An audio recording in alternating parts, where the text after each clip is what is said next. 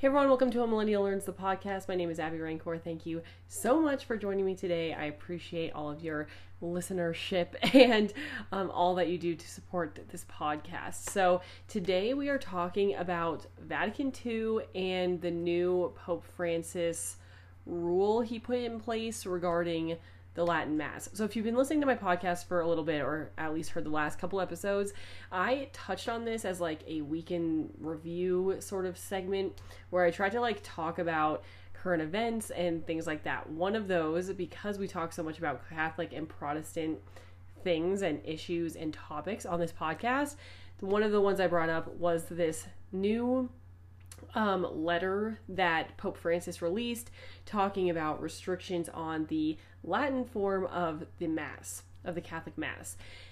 And the original plan was that I was going to talk about it, just like touch on it a little bit on one of my Bible episodes, which they always come out on Thursdays, because it was biblical related. But as I went and I researched what happened here, like what the gist of these restrictions were, it led me down a ton of rabbit holes trying to figure out the history of this entire thing.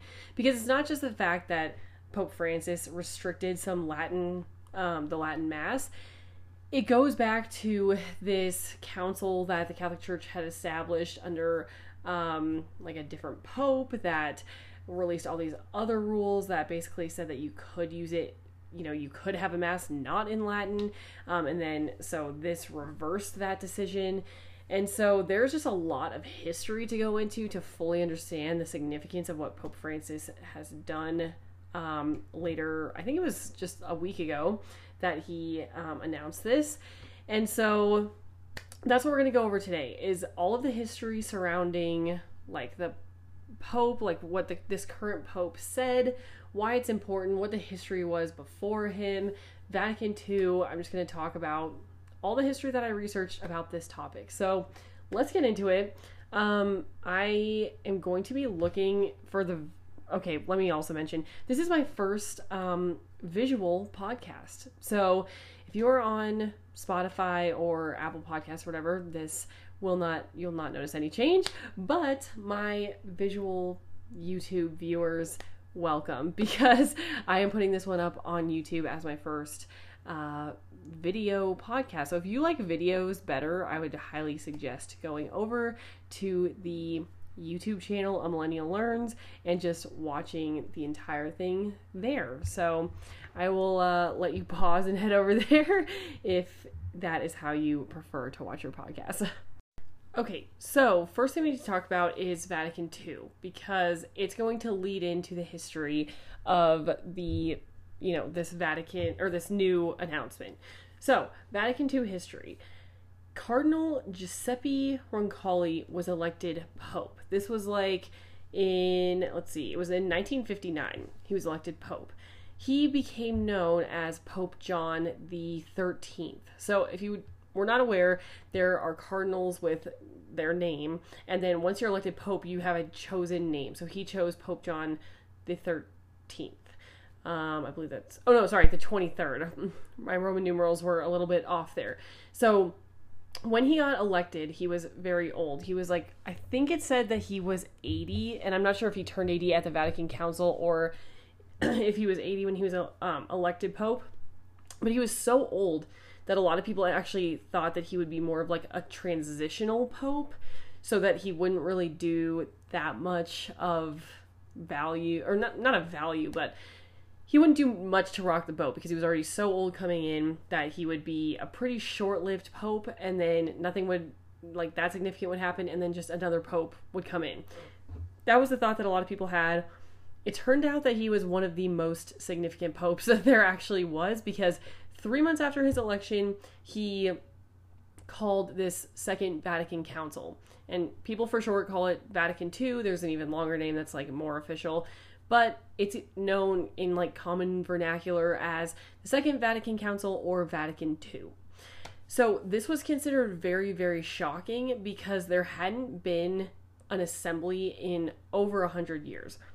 Assemblies were to settle doctrinal issues, and so many people thought that that there would not be any more councils at all, because in 1870 they had a council, or they defined something called papal infallibility, which pretty much means that the doctrine of the Pope is infallible. Now, this was one of my biggest issues with the Catholic Church before really diving into it, because for new listeners to the podcast, I was born Catholic, I was baptized Catholic, I was raised Catholic, but there were some things that my family didn't really agree with doctrinally of the Catholic Church. And so I don't really consider myself Catholic anymore. But part of this podcast and part of like what I'm doing just in my regular life is trying to go through all of the doctrinal things and figuring out what the Catholic Church believes, what Protestants believe, and figuring out where I fall in there. And so before I like really knew what this actually meant, I thought that meant that the Pope was infallible, like that people thought that the Pope himself was infallible. And I thought this because Catholics believe that Mary was immaculately conceived, that she never sinned, and that she is unique in that, and that she never sinned because she's the mother of God. I did not understand that only she could be infallible, and so I thought that Catholics believed that not only was Mary not infallible or immaculate, but I also thought that they believed that the Pope himself as a man was infallible as well. That is not true, I've come to learn. What Catholics do believe is that the church doctrine is infallible, that the dogma of the church is infallible. And so it's not the man himself. Like, they believe that the Pope is a sinner, that the Pope needs God, needs Jesus and the Savior. You know, he doesn't not need a Savior. But they believe that the doctrine of the church is true and infallible. So the actual definition of papal infallibility is, in the Roman Catholic Church, the doctrine that in specified circumstances the Pope is incapable of error in pronouncing dogma. So he's only incapable, like I was saying, he's only incapable of an error in dogma that he pronounces. So that term and that idea was defined in 1870. So many people in 1870 said that since the Pope and the dogma of the church is infallible, there should not need to be any more councils to discuss or to settle doctrinal differences, because whatever the church says, that doctrine stands and it's infallible. So it was a huge shock to everyone. They really thought that he was going to lay low as Pope, and then he like threw this bombshell in where he was one of the most influential ever, and he called this assembly. So he announced it in 1959. And then it took 3 years of like preparation. So it's funny, they really thought that he was going to be like going to lay low as Pope, and then he threw this big bombshell and was really like one of the most influential. So people were very, very shocked that this council was even happening. It took 3 years to prepare all of what they were going to talk about and who was going to be there and what the structure was and all this stuff. There's a lot of preparation in it, and I don't exactly know all of the preparation, but I do know it took 3 years. So there were 4 sessions of this council. They started in 1962, and they went from 1962 to 1965. So it began on October 11th, 1962, on the Feast of the Blessed Mary. As, like, if you are aware of Catholicism at all, Mary is a very, very big deal, and so they started on her feast day. So they did the whole first session, and then John the 23rd, Pope John the 23rd, who had called the session, actually passed away before the second session started. So he was only Pope for like 3 to 4 years, maybe a little bit over 3 years. But he passed away before the second session. He was succeeded by the Archbishop of Milan, Cardinal Giovanni Battista Montini. Very Italian. And he took the name Paul VI, so Pope Paul VI. So there were lots of cultural changes after World War II, and it was causing them to reconsider how the church practiced. The church was very traditional still, very, very like they would only do Latin masses, which we will get back to. And they just were very kind of exclusive. Like it was an exclusive group, and it was hard to like get in and hard to, it was just pretty exclusive from what I can tell. So after this cultural change and this whole war, they wanted to make it more inclusive to people and more accessible to people. And they wanted to make it more open to new believers. So they were in the process of reconsidering all these church practices, and there were a lot of difficulties within these sessions of Vatican II. For example, they said that the themes of the days were numerous and complex. It wasn't like they just said, okay, how are we going to do worship this day? It was like very, very contentious. I almost said pretentious. Contentious arguments about different things. So like worship was one of them. Latin Mass versus like vernacular Mass. There were just a lot of topics that were discussed for the first time ever. It wasn't that so much that doctrines were changing necessarily, because, I don't think it threw a wrench in like the papal infallibility doctrine, because some things just literally were never a doctrine. They were never dogma. They were discussed for the first time in this council because so much had been changing in the modern world that they had never been discussed before in the Catholic Church. So I like the idea of Vatican II, because I do think, not that the Word of God is changing over time, and not that some things should change over time, but I do think that some things in the church probably should. And this is an example of like the Catholic Church being responsive to the times and realizing like what should be changing and what should not be, and trying to find their line in the sand on certain issues. Because obviously, like I said, I don't think church dogma should change. I don't think really like certain ideals that we find in the Bible or certain rules or certain whatever should change. But I do think how we talk to people should change. Like, for example, if this is not real. This is not a real example. But let's say that a church was not allowed to never posted something on social media because it wasn't a thing before, and they would only like tell people about their church through pamphlets or something. Well, then social media comes on the scene and they never adjust. That's just a bad way to do things. Like you should just be somewhat responsive to modern times. Maybe not in your doctrine, but your practices of how you reach people and how you have people come to your church and things like that. I just think there is some adjustment. So I do like the fact that Vatican II tried to adjust to the modern world.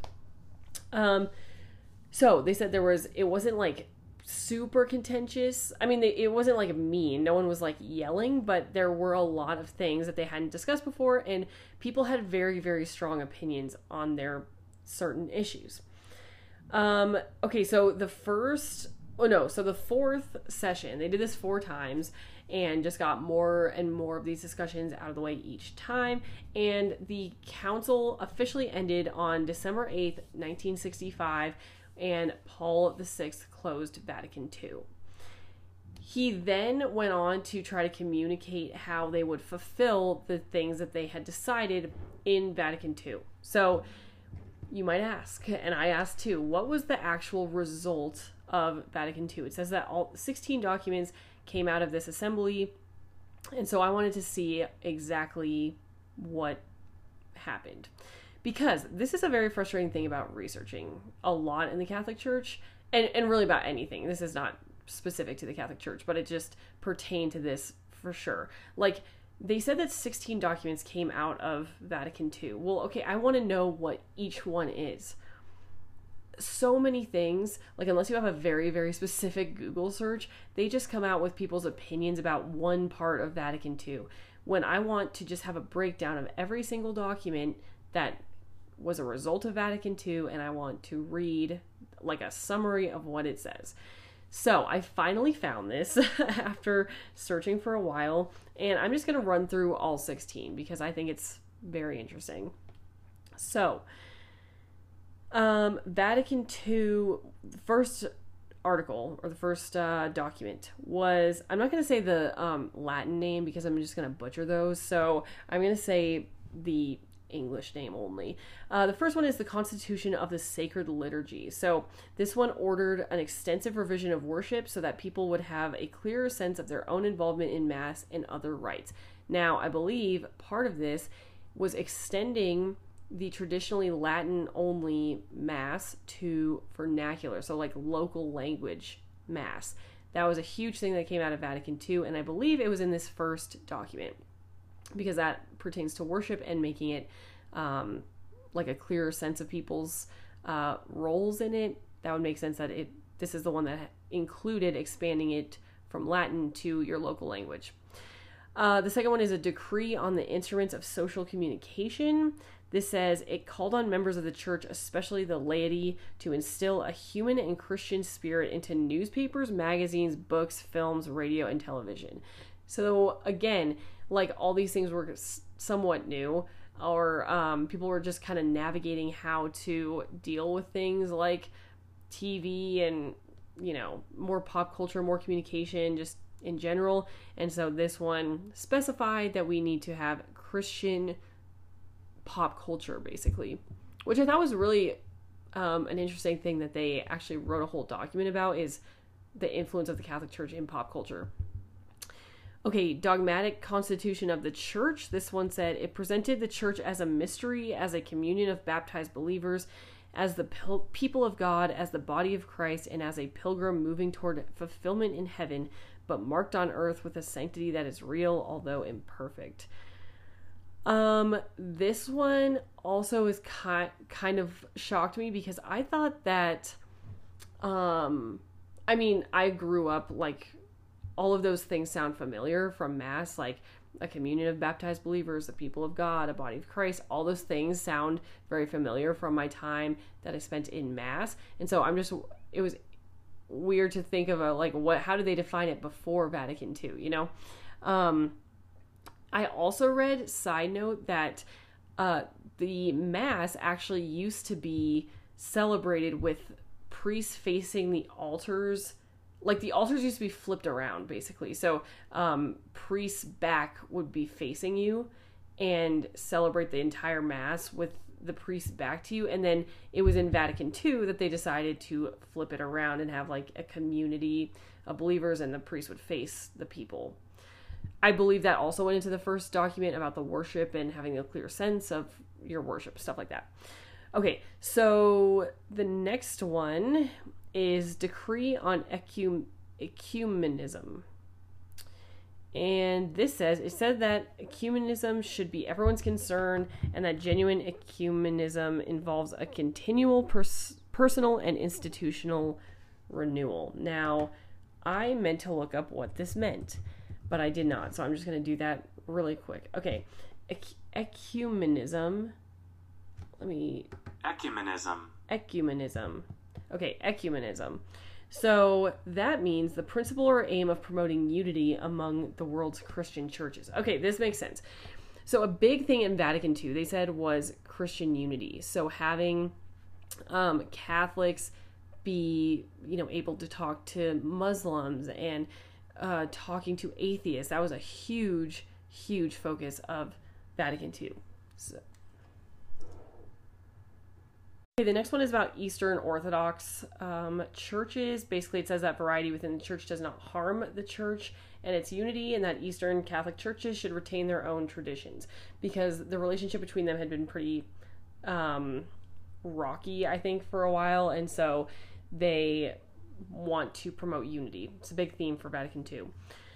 The decree on bishops' pastoral office in the church said that each bishop has full ordinary power in his own diocese and is expected to present Christian doctrine in ways adapted to the times. So it gives the bishops more power, which we see a lot today. The decree on priestly formation says it's recommended that seminaries pay attention to the spiritual, intellectual, and disciplinary formation necessary to prepare priesthood students to become good pastors. Declaration on the relationship of the church to non-Christian religions. It said the Catholic Church rejects nothing that is true and holy in non-Christian religions, called for an end to anti-Semitism, and said any discrimination based on race, color, religion, or condition of life is foreign to the mind of Christ. So this pertains to the fact that apparently before Vatican II, a lot of Catholics didn't like the Jewish people. At least that's what one article said. That I don't know if that was like really a major theme. But they kind of in this downplayed the fact that Jews killed Jesus. That was like a major doctrine that they kind of backed away from and said, do not be like anti-Semitic. Declaration on Christian Education affirmed the right of parents to choose the type of education they want for their children, upheld the importance of Catholic schools, and defended freedom of inquiry in Catholic colleges. The Dogmatic Constitution on Divine Revelation. It says the Church depends on Scripture and tradition as the one deposit of God's Word, and commended the use of modern scientific scholarship in studying Scripture. Okay, Decree on the Apostolate of the Laity said that the laity should influence their surroundings with Christ's teachings. I think that's a really good one. Declaration on Religious Freedom. It said that religious liberty is a right found in the dignity of each person and that no one should be forced to act in a way contrary to his or her own beliefs. A decree on the ministry and life of priests said that the primary duty of priests is to proclaim the gospel to all, approved and encouraged celibacy as a gift, and recommended fair salaries. The decree on the church's missionary activity said that missionary activity should help the social and economic welfare of people and not force anyone to accept the faith. I also think that's pretty good, that like if you help with physical needs first and then share Christ. Although I do think that sometimes it goes too far where like people go over and literally don't talk about Jesus at all. They are focused on helping the poor, which is amazing, but then you should probably be bringing up Jesus a little bit, at least. But it doesn't sound like that is this doctrine. It sounds like a good balance. And then this is Pastoral Constitution on the Church in the Modern World. It said the church must talk to atheists. A continual campaign must be waged for peace. Nuclear war is unthinkable, and aid to underdeveloped nations is urgent. It said marriage was not just for procreation and urged science to find an acceptable means of birth regulation, which I think that one got reversed later because I know that the Catholic Church still accepts NFP, which is like, natural family planning, and it's not for artificial birth control. So I don't know what happened there. I'll probably do a whole podcast episode on like the Catholic Church's history with NFP and birth control and stuff, because that is very fascinating to me. But all of those were the doctrines that came out of Vatican II. Now, again, they focused a lot on unity and a lot on expanding it to more people, like a lot on helping people, unifying the church, and pretty much expanding and how you should act to people who are not in the church. So most of that, I think, was really good. But Vatican II is very controversial, I think a lot because of the worship. Some people were very, very strict on the Catholic Mass stuff. So many people kind of split from the Pope and did not want to follow Vatican II because they thought that since the original Latin Mass was the original Catholic Mass, it was in Latin, they did not want to go and do it in their own language. They thought that was not correct. So there was one French Archbishop, Marcel Lefebvre, who said he refused to conduct the Mass in any other language other than Latin, saying he preferred to walk in the truth without the Pope than to walk a false path with him. So this was very controversial. I think things like helping the poor, obviously it's kind of less controversial, but things like changing the entire way that you do Mass, that is going to ruffle some feathers. So the purpose was unity, but even now, like on Instagram, I see so many things referencing Vatican II, and like if people disagree or agree. So I think it actually caused a decent amount of division in the church. So let me see. Okay, so that brings me to this new Latin Mass rule that Pope Francis just implemented. So he reversed the Vatican II decision that the church should be open to every language. he didn't really fully reverse it, but it's definitely a step in that direction. So what he did was say that the Mass cannot be, well, okay, let me take a step back. I want to go over the motivation for why he did this. What he said was that the Mass cannot be like a full new congregation can't be established that's only doing the Latin Mass. There's a lot of restrictions on where you can do the Latin Mass and when, and each bishop is responsible for its own diocese and can continue to do the Latin Mass or not. But you cannot create new Latin Masses. You also can not create a whole congregation that's doing Latin Masses. You have to make sure that the places that the Latin Mass is being held is not completely like separate, I think, from the vernacular Mass. So there's a lot more rules about it, basically. It's not banning it completely, but it's definitely putting a lot more restrictions and not adding kind of new Masses to it. So why is he doing this? He thinks, and a lot of Catholics think, I believe, that Vatican II caused a lot of division with this Latin Mass issue in particular. There are some churchgoers that will only do the Latin Mass. They look down on the people who do vernacular Mass. There are congregations that are almost completely separate because some only will go to Latin, some will only go to the Mass in their language. So the problem is not in the Latin or in the vernacular version of the Mass. It's just the fact that the church is being divided on what they think, what Mass you should go to. Now, some people bounce back and forth between both. They like the Latin Mass because they think it's like, it is. They don't just think it. It is the original form of the church, and so it's called an extraordinary rite. And that is like, it's an they'll go every so often because they feel more connected to the history of the Catholic Church and things like that.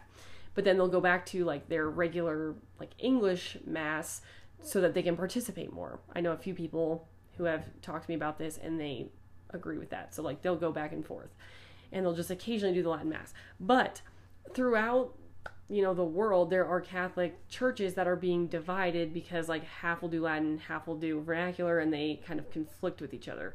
So the goal of this was to bring back more unity, as was the goal with Vatican II.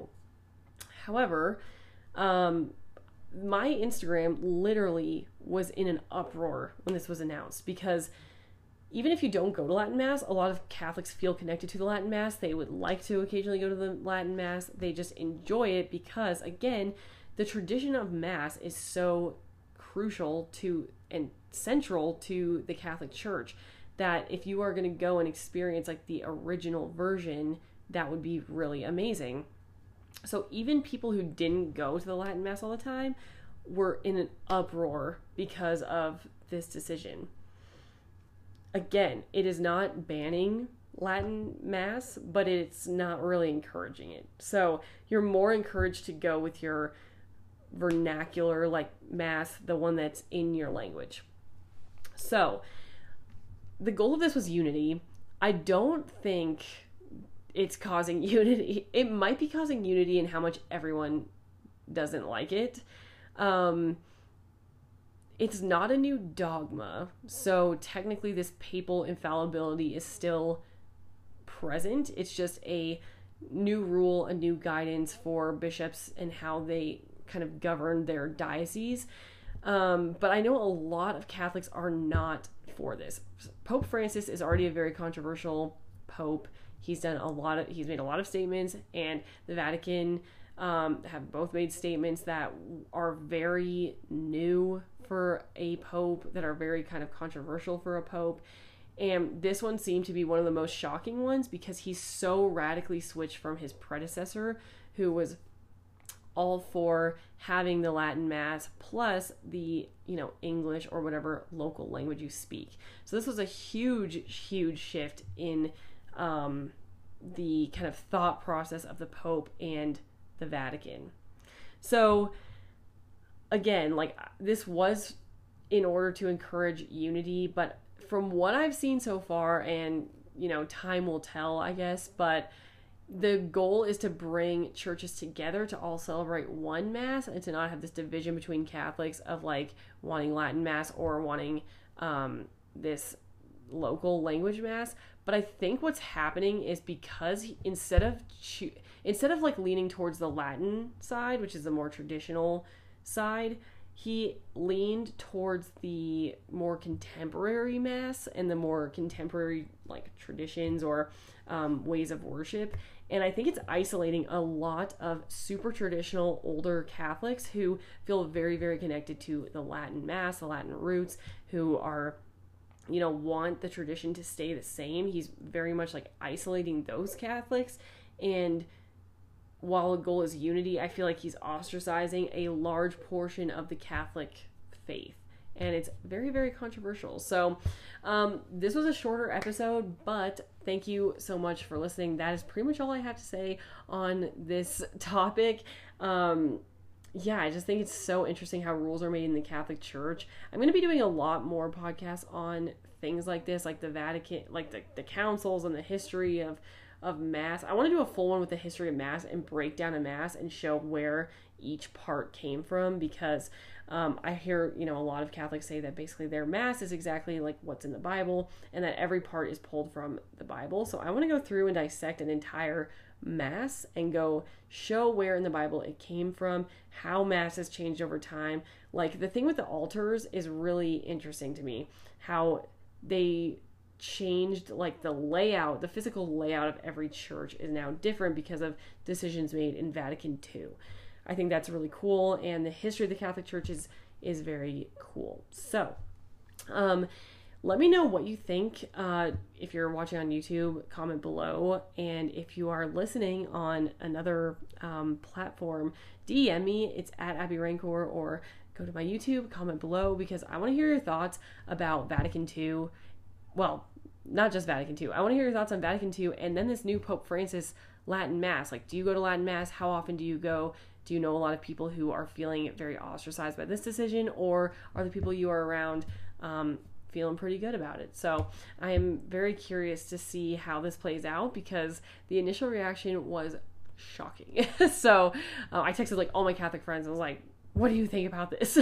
And I got some mixed reviews for sure. So that is all. Thank you for tuning into this week's episode. I will see you on Thursday for our Bible episode. Have a great week, everyone. Bye.